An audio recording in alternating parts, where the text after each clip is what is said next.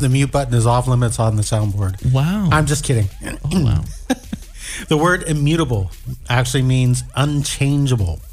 So when we use this word, we refer to the unchanging nature of God. Hebrews 13:8. Jesus Christ is the same yesterday, today, and forever. It's part of who God is.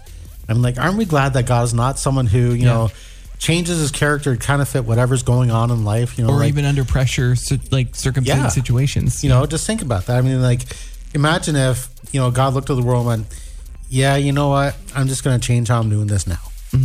No, I mean, like, we would be like, okay, how can we depend on that?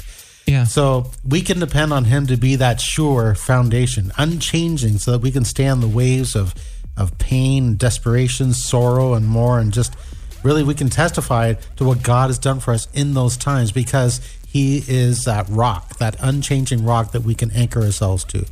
Wow. That is honestly so encouraging. I think it's very easy for people to kind of gloss over that and not really pay attention to what that really means. Yeah.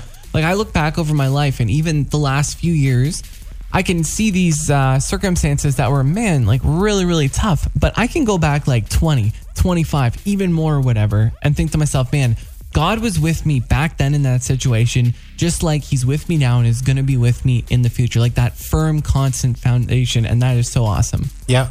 Yeah. You know, whether it's through someone, you know, a loved one dying, like my mom 6 years ago, or, you know, when you go through job loss, or when, you know, whatever it is.